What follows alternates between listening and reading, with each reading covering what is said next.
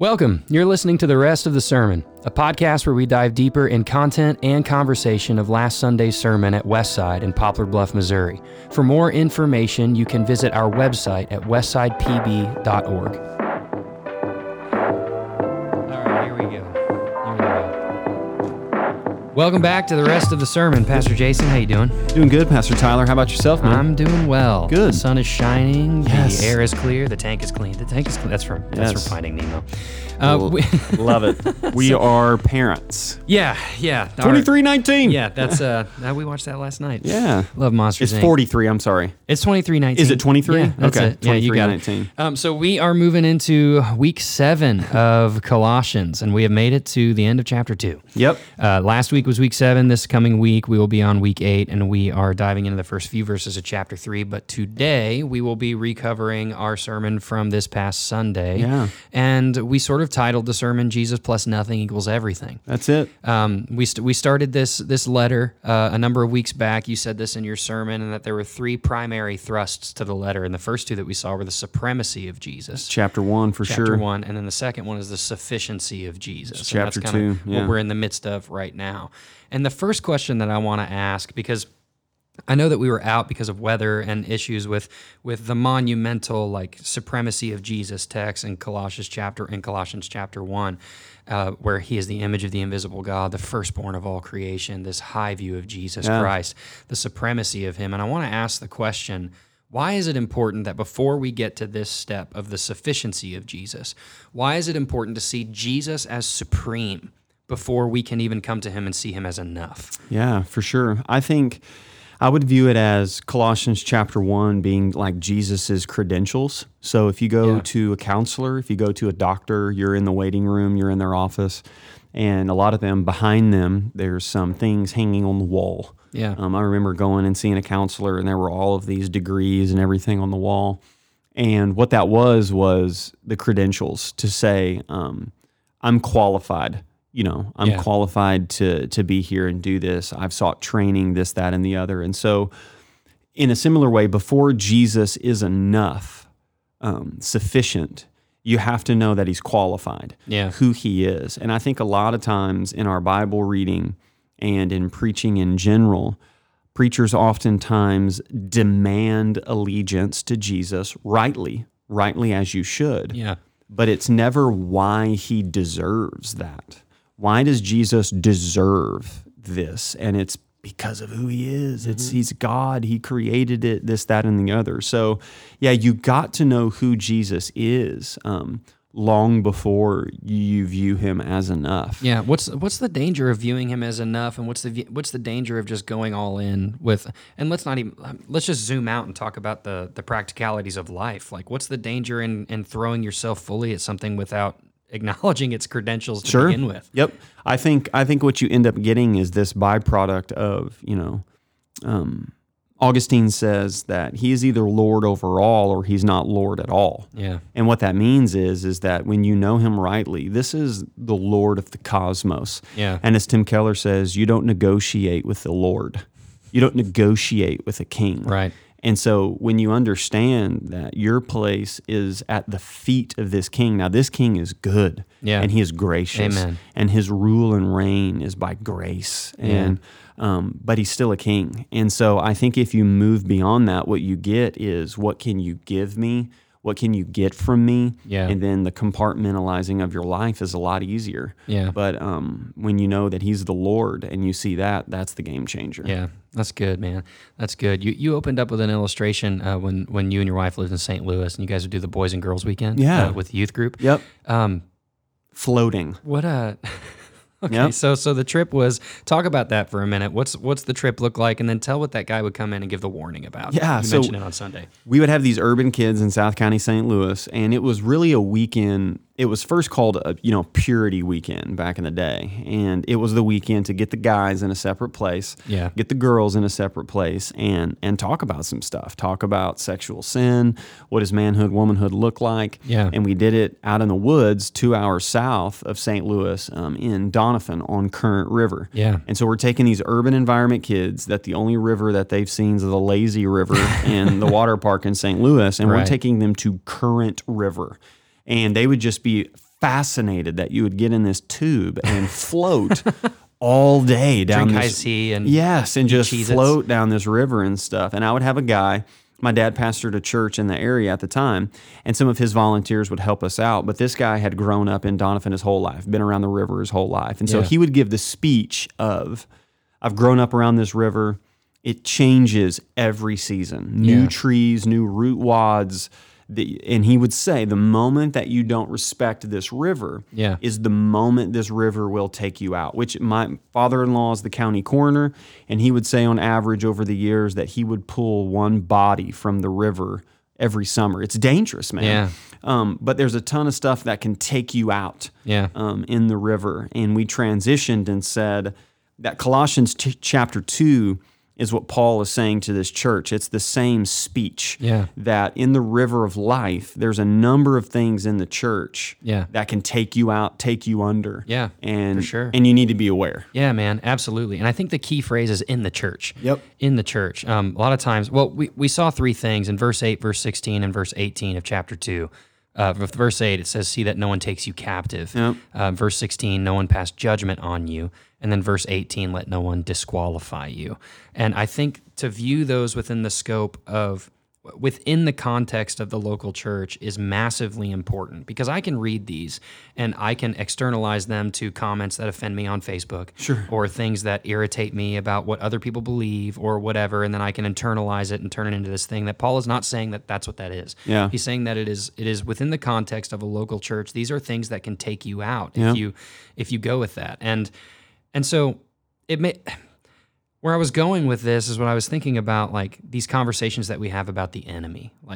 Like we think as believers and as Christians, we often believe like the enemy is like out there, like the Yeah. enemy is outside in the world, and he's the one who put the nail in my tire this morning to Yep. prevent me from getting to church on time, or Yep. he's the one who's making my bank account dwindle and dwindle because I spend so much time on Amazon. Right, right. Like, and so there is an enemy, and I love what George Clooney says in "Oh Brother, Where Art Thou?" Like, what's he look like? Well, he obviously is a scaly fellow with a bifurcated tail and carries a hayfork, like, Right. and shows up at your door, as you said on Sunday, with a bag of heroin. And Yeah, it's like, let's deny sin. Jesus Let's and sin. It sin. doesn't do that. Yeah. So there is an enemy.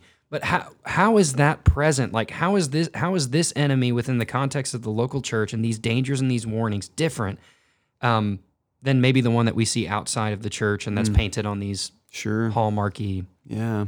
I think one of the greatest resources into spiritual warfare, C.S. Lewis in his book, The Screw Tape Letters. Yeah, man. It's a letter.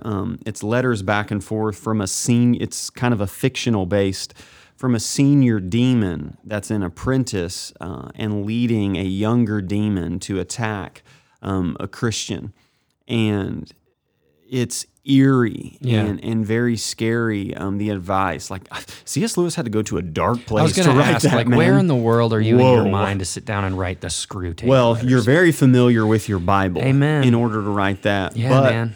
basically, the thrust of it always is keep him distracted, Right. keep him busy. Yeah.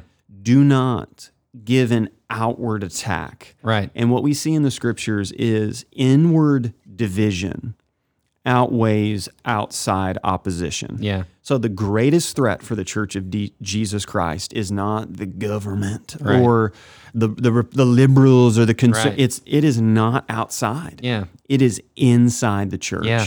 It is getting taken out by things that we are unaware of. Yeah. And the enemy knows that. Yeah. And so one of the things that I'm encountering in studying and preaching through this book is how Paul is addressing these things inside the church. Yeah, man. And warning these people of that. So for us as Christians, absolutely, we've got to be aware of division, false teaching, and things creeping in from inside the life Right. of the church. Right. Because outside opposition unifies the church. Yeah, absolutely. So if it's, our brothers and sisters in China, and the government and the persecution, dude, I just read an article yesterday that the two fastest growing churches, one of them is in Afghanistan. Yeah. And I mean, the underground church is flourishing, and because the outside opposition, in light of that. Yeah. So.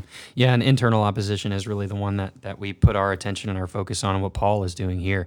You mentioned Screwtape Letters, and it made me think of a moment in that book where, so last week, a couple weeks ago, you talked about the persecution, things that happen in trials and pains and issues, and one of them would be like a spiritual level of pain, a spiritual level of persecution, suffering, that's the word, sorry. Yeah. And like use the illustration of people saying like, hey, I'm going to sit down, I'm going to read my Bible, I'm going to pray a little bit more, and I'm noticing like it's way harder now to do this. All hell's broken loose. Yeah, and there's a line in the Screwtape Letters where Wormwood is being written to, and he's saying, hey, rather than trying to keep them away from the texts, I think is what he calls them, from the scriptures, allow them to make a devotion to it, but say not right now, like later. Like, I'll do that. I have a desire for that, but not right now. Buy the devotional. Yeah. Buy the Moleskine. Yeah, buy it. Put it on your bookshelf and look at it and be proud of it, and like maybe even keep lie it in your and tell car. people I read that. Keep it in your car. Yeah, yes. yeah. And I think that's just a snippet of a practical way of like these things creep within the context of the local church and within the context of our lives. It's not necessarily just this outward oppression. Yeah. Which I really appreciate that. And Paul's thrust with it is, a false message when you're familiar with the right message. Yeah, man. So, the reason why something can creep in that's false is because we're not familiar with the right one. The gospel is not something we move beyond. Yeah. The gospel is not something that saves us and then we move on to the deeper things of God. Yeah. What Paul is saying is the same gospel that saves you is the same gospel that sustains you. Yeah. Always get back to that pure picture Yes. of Jesus. Yes, amen. We had an instance this past week in our community. There was a church and a pulpit where the gospel was not being preached, and it's made its rounds on social media and all of that. And for those of you who you mentioned this morning, like if anybody were to spend just an hour a day reading an hour a week, reading their Bible and seeing how God has created man, they'd be able to sniff the air and see a message like that. Yes. Like, this is not the gospel. Yes. This is not how God made men and women, and this is not the way that the Bible speaks in a relationship of a marriage and all of that. But we're not going to get too much into that this morning, but just wanted to mention that. So Yeah. Do you have anything? No, I think what you're saying is right, because it's also what we're also not saying is you have to chase down every wind of false doctrine. Yeah. So you always got to, there's this issue, we got to fight against this issue, and then there's this issue, we have to fight against this issue. Paul in the passage lays out 4 common ones. Right. But he always gets back to this is the gospel. Right. This is the gospel. Yeah. So we're not living this exhausted life. Yeah. Of anxiety and fear going, okay, what's the new false one that's going to creep up? Yeah. What we're doing is we're living a life familiar and exposed to the gospel that we've been taught. And so, we're not standing in a crowd around an accident pointing fingers together. We're walking up to the crowd around the accident, grabbing their hand and saying, that's not good, but let me show you something that is. Yeah, that's good. So we sort of leaned into this equation. We say this all the time: Jesus plus nothing equals everything. That was kind of the driving force behind this week's sermon. And the application to sort of lead us in was Jesus plus blank equals everything. That's like the lie that we believe.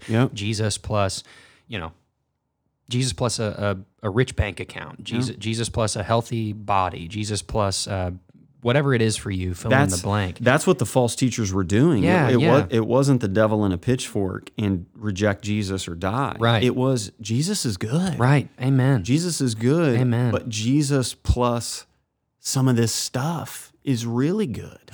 And that's what's dangerous. Yeah, for sure. And you're often transparent on the stage at Westside. I'm thankful for that. And you said for you that the fill in the blank for you was sometimes your performance. Yeah. And I think for me, it's Jesus plus how others perceive me. Yeah. Is definitely what I would equate. Like, man, Jesus is great, but if I could just nail it in this area and have people celebrate and praise me for this, or think highly of me, or whatever, then that would be fulfilling for me. And the question that I want to come off from that is if we have a blank there, Jesus plus blank equals everything, why does it seem so difficult to just leave that blank empty and to leave it blank, to fill it with the word nothing? Yep. Jesus plus nothing. Why is that so difficult for us? Because I believe that it's the first lie that our first parents, Adam and Eve, were given. Yeah. So it was, you're in the garden and God is good, but that tree of knowledge of good and evil, you need that too. And it's always the temptation that it's not enough. Right. And so the fear and the anxiety of losing control, because to leave that blank, Jesus plus nothing, to really keep it at nothing, requires so much trust Yeah. to go, Jesus is enough in Yeah. this sense.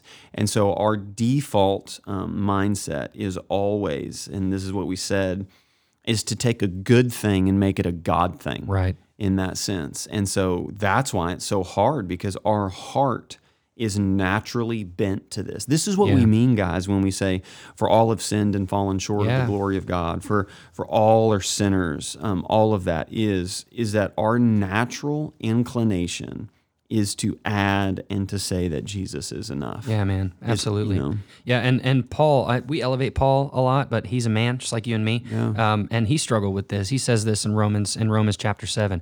I know that nothing good dwells in me, that is in my flesh, for I have the desire to do what's right, but not the ability to carry it out. I don't do the good that I want, and the evil that I don't want is what I keep on doing. Yeah. But then he ends with good news. Who's going to deliver me from this body of death? And he says it. Thanks be to God. Yes. Through Jesus Christ, our Lord. And so that's what we said. It's not through Jesus Christ and fill in the blank, whatever it is for you. It's just through Jesus Christ, our Lord. So Jesus plus something, we've said, equals nothing. And the big idea was Jesus and nothing is everything. Yes. And so we broke it down into four categories that we see in the text here. And the first one is this: Jesus plus wisdom equals philosophy. Yeah. Philosophy. What is philosophy? Yeah, Paul uses it's the only time it's used in the New Testament.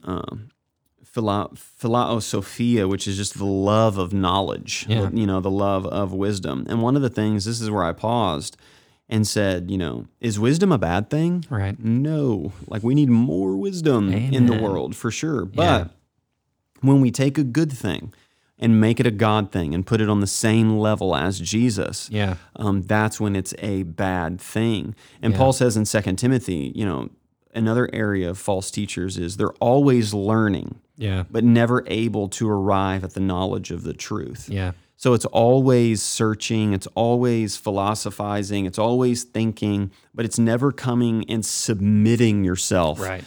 to a decision in that sense. Well, that brings up an important question, because we live in the Bible Belt and we're immersed in Christianity, and we are immersed in the Bible, and we are immersed in this culture of church, really, of going to church and programs and all of that.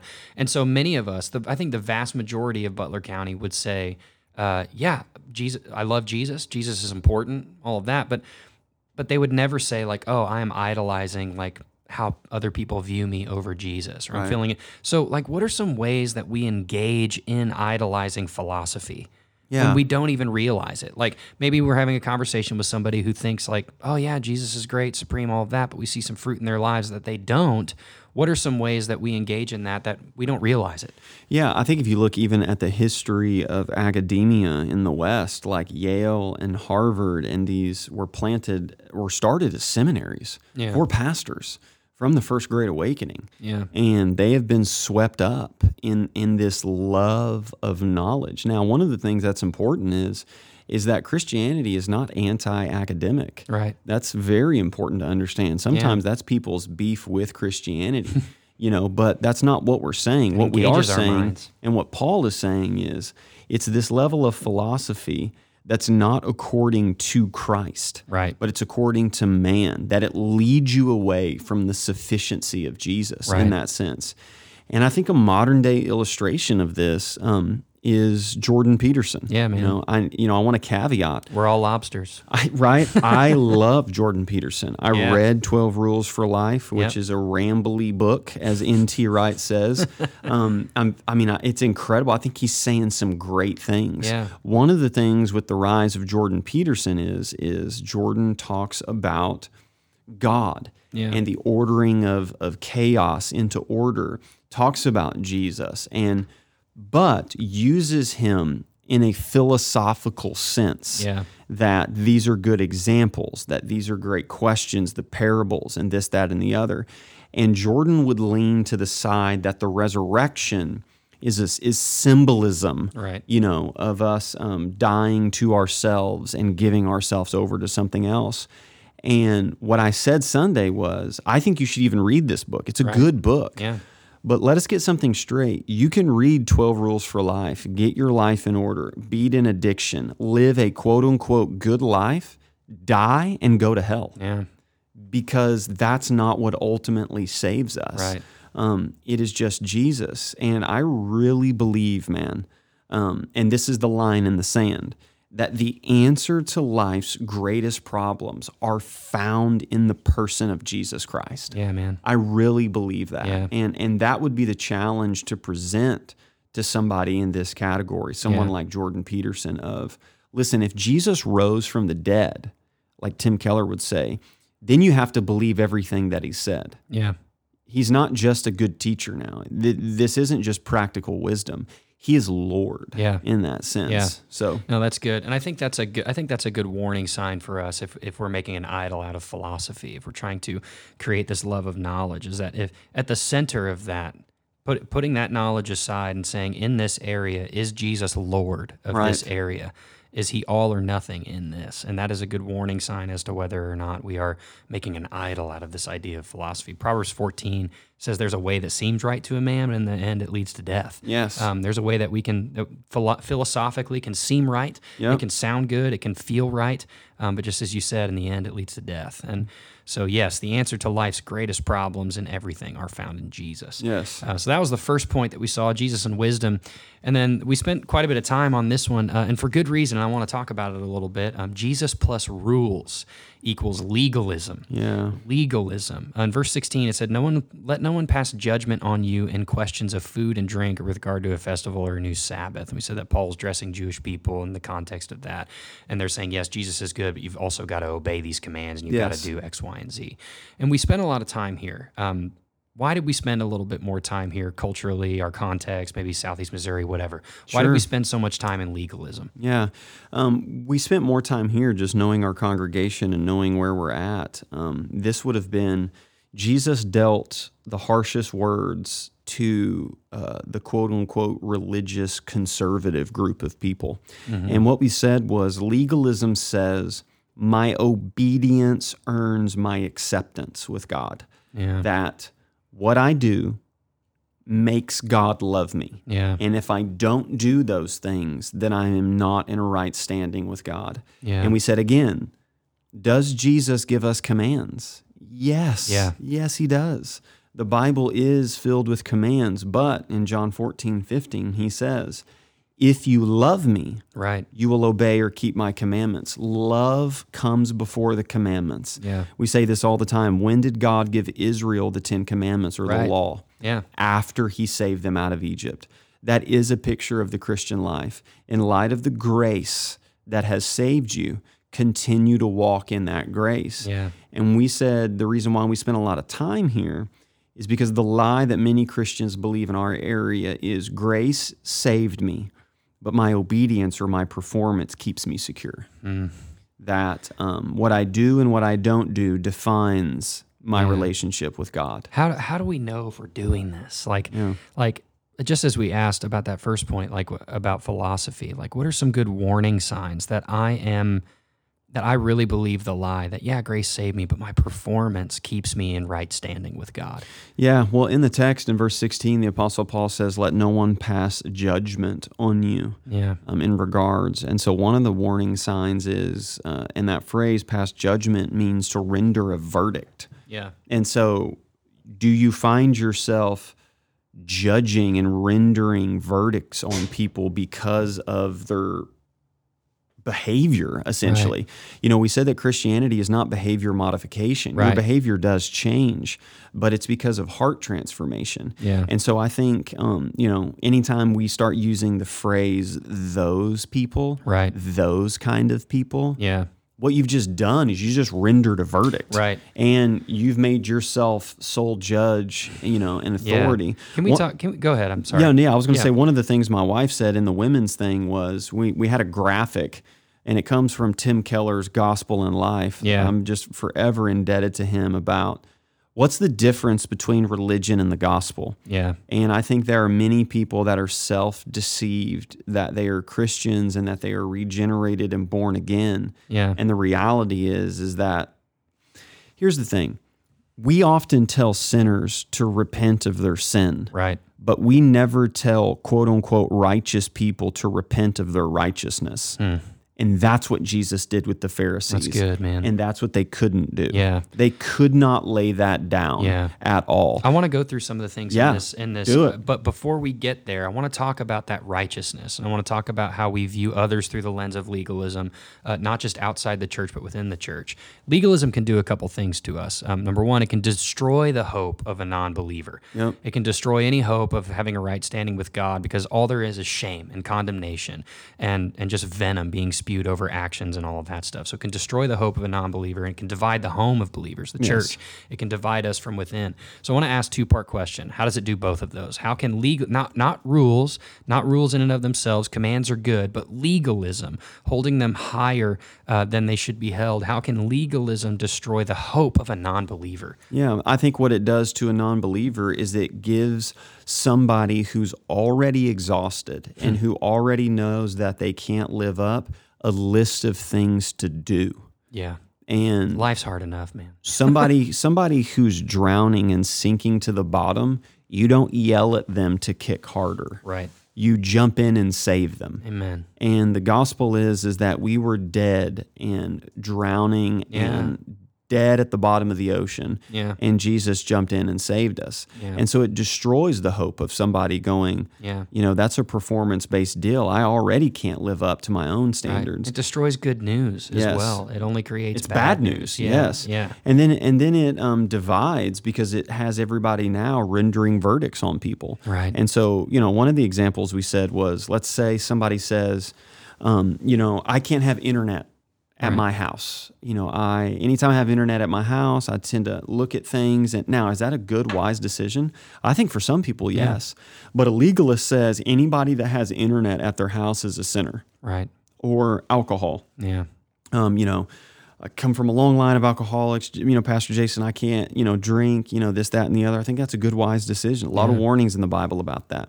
But the moment that you say any Christians that drink alcohol aren't saved. Yeah.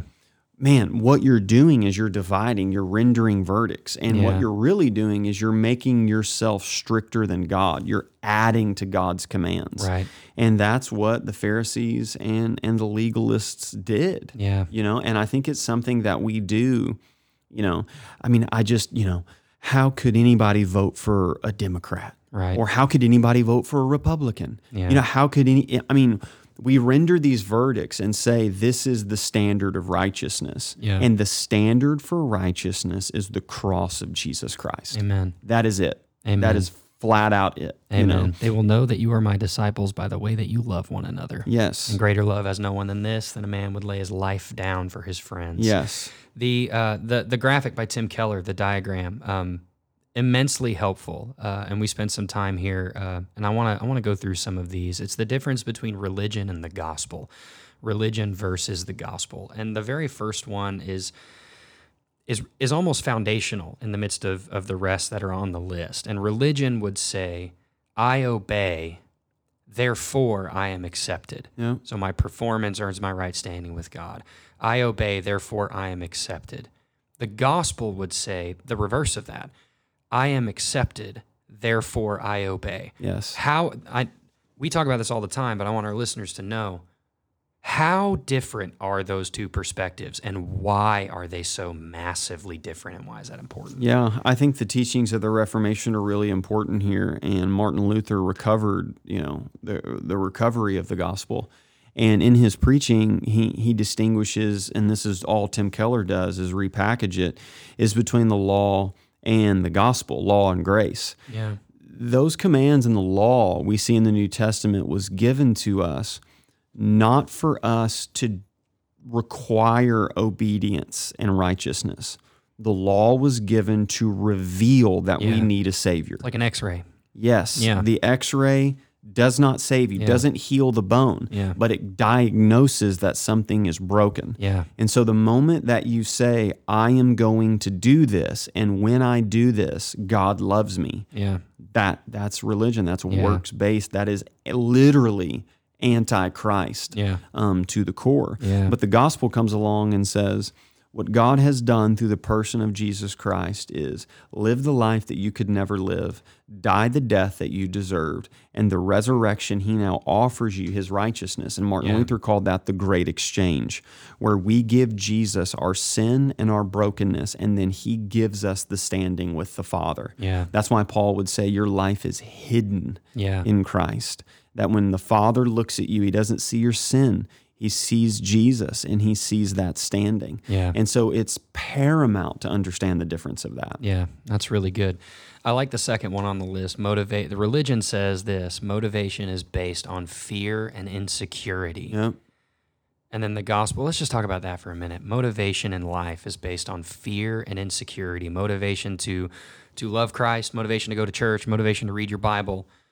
Why is it that having that motivation being based on fear and security, why is that negative, and how is it based on fear and Yeah. security? One of the things we say is what you do is not near as important as why you do it. Yeah. Why you do it is the reason why you're doing what you do. Yeah. And so religion says that I'm going to read my Bible, I'm going to serve, I'm going to do this because I hope to make it to heaven one day. And I joke around and say, you know, when you're driving on 67 and you see the hitchhiker with his thumb out and you don't pick him up, you drive a couple miles and then insecurity and anxiety sets in going, what if that was Jesus or an angel and I die and I get to heaven and he's like, I was on the side of the road and you didn't pick me up. Now you're not coming in. Like it's always chronically insecure Yeah. because it's based upon your performance. Yeah. And if you're honest with yourself, you can't even live up to your own standards. Right. You know, and so it's always earning that. Yeah. It's always questioning, am I going to make it? Am I enough? Yeah. And then even it wreaks havoc in your relationships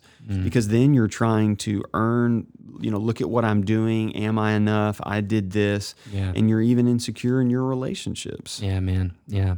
Well, the good news of the gospel offers a different perspective. It says that motivation in our faith is based on grateful joy. Yes. Grateful joy. Can we break that down for a minute? Like, those are big words. Motivation is based on our grateful joy in Jesus Christ. What does the gospel have for us that offers us joy? Yeah. And how can that be our motivator? I think a good illustration comes from Augustine. He was talking about how perfect love casts out fear and motivation being grateful joy. And he said, imagine that there were two women who were married, and one of the women had another lover, but hasn't committed any acts of adultery yet. But it lives in the insecurity and the fear of desiring another lover. Another woman is faithful to her husband and doesn't desire another lover. And Augustine said, if you were to ask either one of them, why don't you commit adultery or act? The one who has another lover would say, if I did that, my husband might leave. So the consequence, the punishment, the Right. fear of punishment. Yeah. And the other one said, I don't do that for fear that I would break my spouse's heart. And that's the difference. Yeah. It's not this, I'm staying in this because there might be a consequence. That's fear and insecurity. I'm staying in this because there's love, because Yeah. I love that person. And so the motivation being based on grateful joy is I get to do this. I'm Yeah, free now to obey. Yeah. I don't obey so I'll be free. I'm Yeah. free to obey. There's a stark contrast in that. That's good. Here's a good break check for what religion has to offer. I'm gonna jump down to the fifth one on the list. When I'm criticized, I'm furious or devastated because it's critical that I think of myself as a good person. Threats to my self-image must be destroyed at all costs. Yeah. That one rung my bell. Yeah. For me, that's the fill in the blank. When I'm criticized or I fail, I'm furious or devastated because it's critical that I think of myself and others think of me as a good person. The gospel has this to offer. When I am criticized. I struggle. I struggle. That's reality, right? Yep. I struggle. That's what I love about struggle it. is real. But it is not critical for me to think of myself as a good person. My identity is not built on my record or my performance, but on God's love for me in Christ. I can take criticism. That's joy. Yep. That's part of joy, That's man. freedom, man. Yeah, that's freedom. There's freedom in that. And I want to ask, if you're listening right now and you identify with this, if you're criticized, you're furious or devastated, why? Is it critical that you or others think of yourself as a good person? And why is that so important to you? Yeah, and what you end up doing in your relationships is you jockey for the position of power. Right.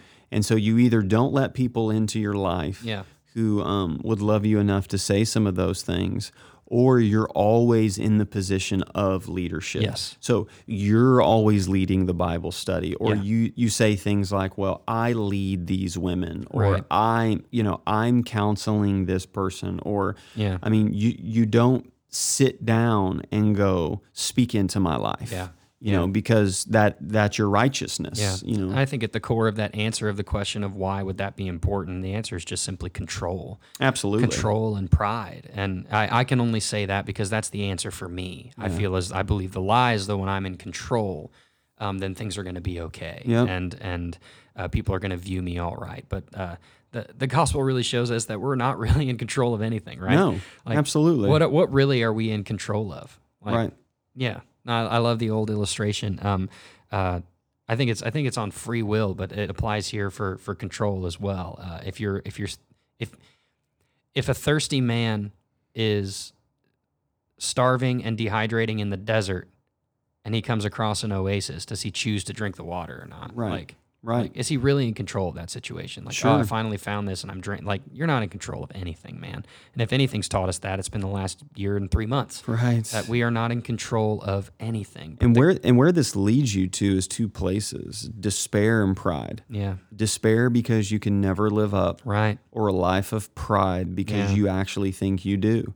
And so it's important for somebody to hear your successes and your failures. You know, I heard a guy say, don't let your successes go to your head and don't let your failures go to your heart. Yeah. That's massively important, because if you think that your performance, your righteousness, your goodness, your identity is based on that, it will always seem, a threat in that direction. Yeah. Let's jump down to the last one on this list. Yeah. The last one, religion says, since I look to my own pedigree or performance for my spiritual acceptability, my heart manufactures idols.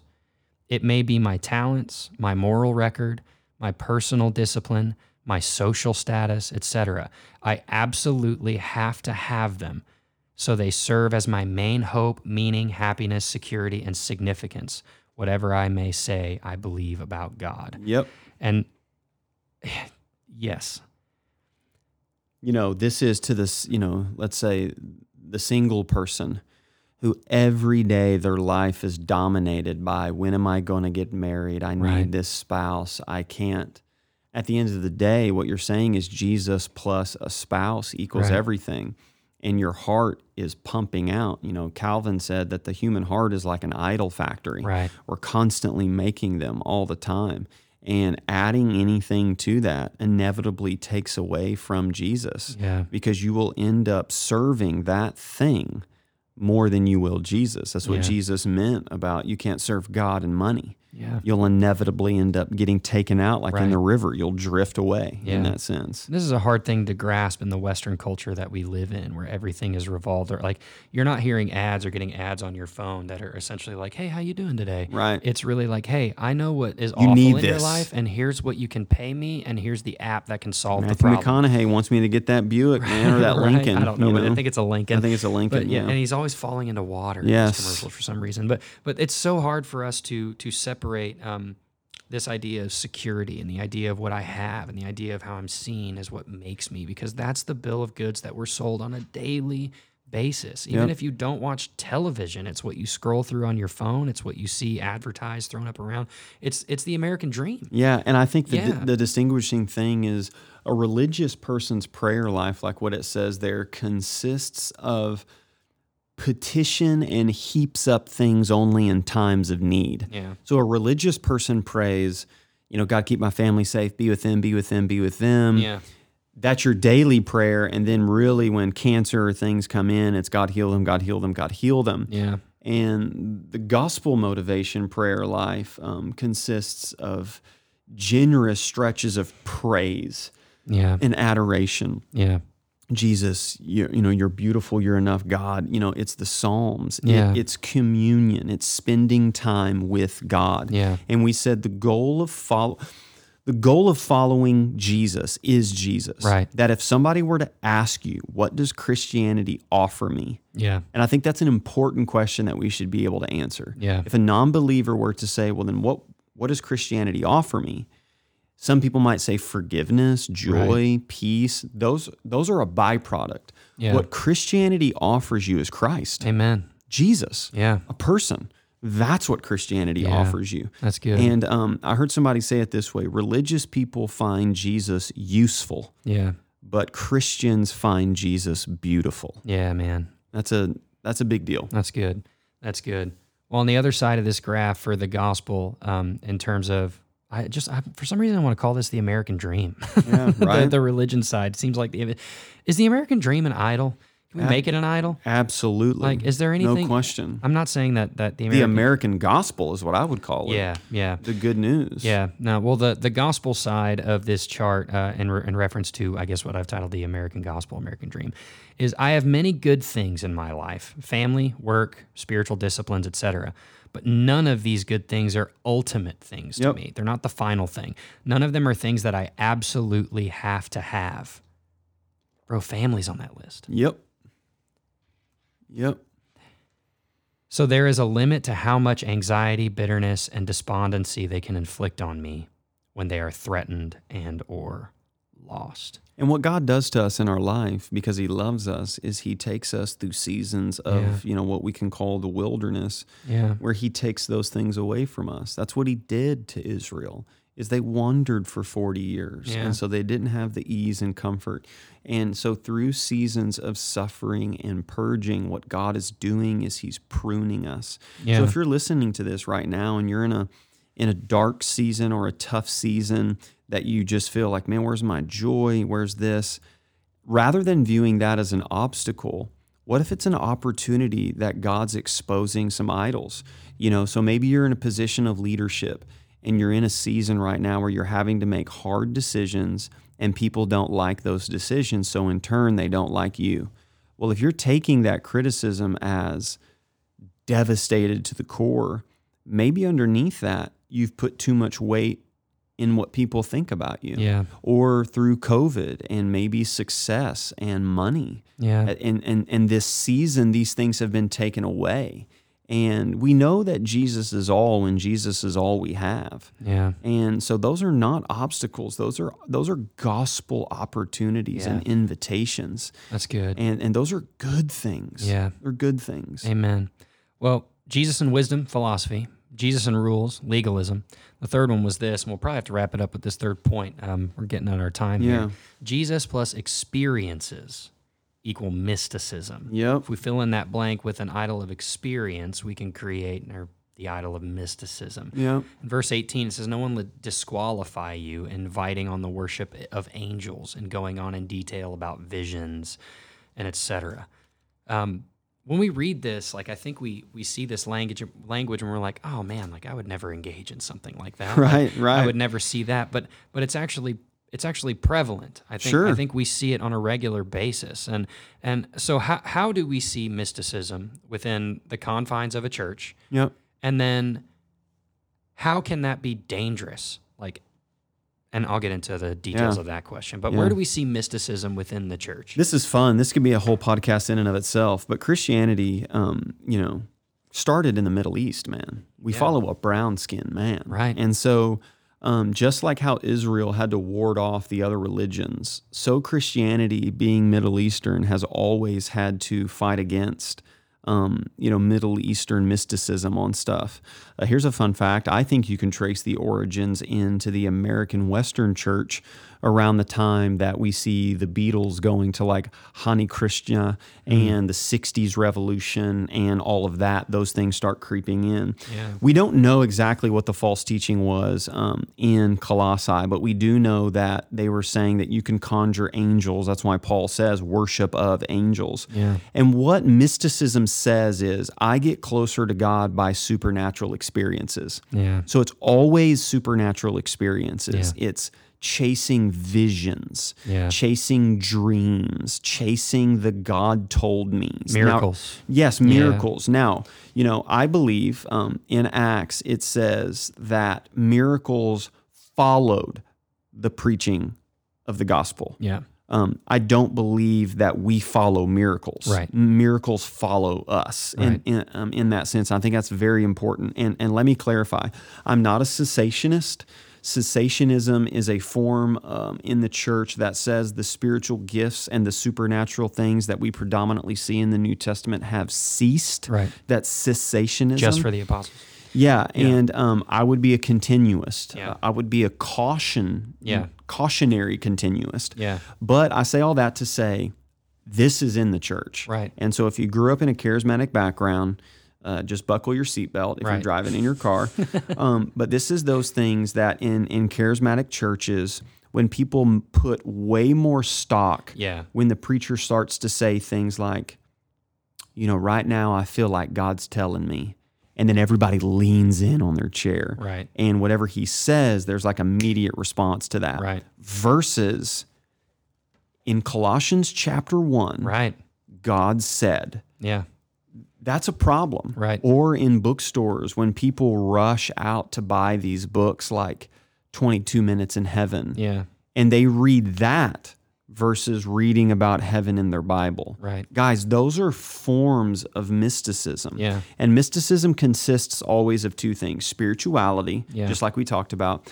Barna just did a recent survey where a majority of people say that they're spiritual, Yeah. but they're not Christians. Well, that's dangerous. Right. Because demons are spiritual. Right, yeah. You know what I'm saying? Yeah. So, seances and meditating and, this, that, and the Yeah. other. But Paul also says at the end of that verse, in verse 18, they're puffed up, arrogant. So these people are saying, you're JV Christian. Right. You need to, you need the Holy Ghost or, Right. or this, that, and the other. And they have a sensuous mind. Yeah. Bro, I've always seen the people that say, God told me, Yeah. I feel like most of the time is an excuse to leave out from under spiritual authority. Yeah. These people God always tells them to be in a position of authority, not to be under authority. Right. And it's always an excuse for sexual sin. Yeah. So it's my girlfriend and I are going to stay living together, and we're moving and we're switching churches because God told us, or we really feel like there's an opportunity over here. Yeah. And man, I've been in the game long enough Right. to know that that's an excuse for Yeah. sexual sin. Yeah. Yeah. And it's heartbreaking. Yeah. What these are warnings that Paul is giving to the local church, the rural church, our context, a rural Yes. community in Colossae. Yes. And he's saying that tied in with these experiences and this mysticism, they're almost interchangeable, is this spirituality and sensuality. And so it's a warning. It's a Yes. danger that, hey, this spirituality, this sensuality can creep in the midst of you playing around with this stuff like mysticism and experiences. So why is our sexuality, say it that way, and what we do with our bodies so important and emphasized in the Bible? That's the first question. I got one after that. But why is our sexuality and what we do with our bodies so important and emphasized? And I mean, I'm thinking about the covenant of marriage. I'm thinking about circumcision. I mean, I'm thinking about everything that's intimately involved in this. Why is it so important, and why is it emphasized? Yeah, because I think it goes back to the garden, and there is nothing more intimate in that sense that we can do with our bodies. Now, we are more than sex. Yeah. Okay, so there's also another idol within the church that's Right. like, family and this, that, and the other. But when Adam and Eve, the first emotion that Adam and Eve felt when they sinned was shame, Yeah. because it says they both realized that they were naked Right. and they ran and hid themselves. There is a shame that comes with sexual sin that is more powerful than any other. Now, let me clarify this statement. Yeah. All sin is equally damning, Yeah. but not all sin is equally damaging. Okay? Yeah. So you Talk can, about that. you can lie, Yeah. and lie about money and get an extra $20. Okay, Right. maybe the consequences of that aren't that great. Or you can drink 14 beers, drive your car, and kill a family. Right. And so your drunkenness Yeah. had different consequences Right. than the stealing of a $20 bill. Yeah. Both are equally damning. Yeah. They have now, we are now deserving of God's wrath. The Apostle Paul would say later on in 1st and 2nd Corinthians that joining your body with someone is an intimate act. And going around doing that has a different level of consequences to it. Yeah. But please listen to this. There is freedom in Jesus Christ. Yeah. And the guilt and shame of anybody listening to this, whether it's pornography or whether it's sexual sin, you are not your past. Yeah.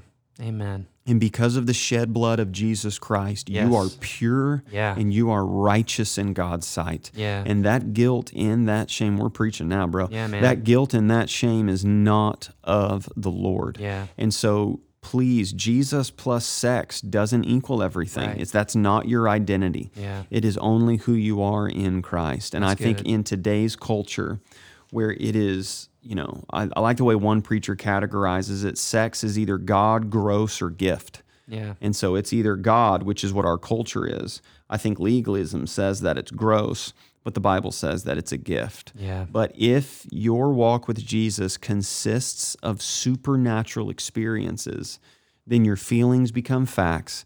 You're always chasing a high. Yeah. And the grind of Monday to Monday, Yeah. of just reading your Bible and journaling in your Moleskine, you just think that you're not really walking with the Lord then. Yeah. But the reality is that it's only Jesus and just Jesus. Yeah, that's So good. Those are big questions. That's really good. Use an illustration of a balloon and you blew it up and you got COVID everywhere all over. Right, yeah. It flew all over the place because they're not attached. Right. Paul says that they have a Yeah. sensuous mind and they're not Right. attached to the head. Yeah, I've got two more questions that'll kind of guide us to our end here, and this question was more in the content of sensuality, sexuality, and all of that, but it applies to the big picture. How does being connected to Christ and the local church help us from these idols, from mysticism, spirituality, sensuality? How does being connected to the head, to God's word, and to the body of Christ, the church, how does that help us to, I guess, abstain from these idols or be more aware of them or whatever? Yeah. I wanted to use an illustration from Greek mythology. Simon of Cyrene. Yes. And in Greek mythology, the Cyrenes were these beautiful women who would sing and hypnotize men on the ocean and lead them over to where they were. But where they were was these jagged, devastating rocks. And so as you were hypnotized listening to the women sing, you would steer your boat and you would crash and die. Yeah. Well, Simon of Cyrene said, and he knew where he was going, he told his men to tie him to the mast of the ship, Yeah. and that no matter what, to not untie him, and no matter what he said, to not untie him, because that wasn't him. Right. He was under the hypnosis of that. That is what the local church is for fellow Christians. Yeah. Is it keeps us not only accountable but safe. Yeah. It ties us to the mass and says that those distractions and those dangers, Yeah, man. just like that speech that Steve Cannon would give our kids, is there's a lot of things in this river that can take you out, Yeah. and you need that group of people around you. Secondly, man, I think the exposure to the weekly gathering of God's people makes you more and more familiar with the gospel message. Yeah. So when a false message comes, Yeah. you fight the false message by being familiar with the right one. Yeah, man. And I think that's what the weekly gathering Yeah, does. that's good. That's really, really good. Well, let's move on towards our last question. In your closing statements, after asceticism and point number 4, you said, "What's the answer in all of this?" In verse 6, Paul says, therefore, as you received him, as you received Christ the Lord, Yes. so walk in him. And I want to ask this rhetorically for you listening as we close this. How did you receive Jesus? Yep. Where were you? What was on your mind? What were your circumstances? Write it down. Write it down in the front page of your Bible. Remember it. Revisit it. How did you receive Jesus? Because Paul is telling us, and what the New Testament teaches and preaches is we were dead. We were lost and broken, dead in our sins and our trespasses. But God, being rich in mercy and because of the great love with which he loved us, as Ephesians 2 says, made us, even when we were dead in those sins and trespasses, made us alive together with Christ. Yes. By grace you have been saved. That's good news this morning. Amen. How did you receive Jesus? Write that mug down, remember it, revisit it, be thankful, and live in that way. Remember, we never move beyond that. Yes, we are made more and more like Jesus, and we are made more and more to operate in obedience, and we don't always get it right, but we can always go back and look, just like God would remind the people of Israel, remember how I brought you out of Egypt. Let's remember how God saved us and remember and revisit it and live in that way. Jason, do you have any closing thoughts before we wrap things up? No, man, that's it. The key is that's the whole passage. Yeah. Is the way you received him, broken, needy, with nothing. That dependency. Yeah. So walk in him every day. This is good news. Be aware, as Paul says. See that nobody takes you captive. Amen. And walk in Christ. Amen. I'm going to close with some words from Jesus and then finish us out. Jesus said in John chapter 14, he said this, "Let not your hearts be troubled. Believe in God and believe also in me. In my Father's house there are many rooms, and if it weren't so, I would have told you. I go to prepare a place for you. And if I go and prepare a place for you, I'll come again and will take you to myself, that where I am you may be also. And you know the way to where I am going." And Thomas said to him, "Lord, we don't know where you're going. How can we know where you're going, and how can we know the way?" And Jesus said to him, "I am the way and the truth and the life. No one comes to the Father except through me." Jesus plus nothing equals everything, guys. Amen. So as always, thanks again for listening to the rest of the sermon. If you want more information about who we are as a church, you can visit our website at westsidepb.org. You can visit us in person at our church at 9 a.m. and 11 a.m. on Sunday mornings, and you can catch our live stream at 11 a.m. on Facebook for that service as well. If they have any questions about what we discussed, what can they do, Tyler? Oh, I completely forgot. Why don't you tell me, Jason? Where do they go? If you've got any questions about the podcast or about the sermon or anything like that, shoot us an email. Yes. This is a forum to continue the conversation. Yes. Shoot us an email at info at westsidepb.org. We want to hear from you. Yep, we want to hear from you. That's good, man. That's good. Thanks for your time today, man. This Yes, is great. it's good stuff. As always, may everything that we say and do in our lives be all about Jesus.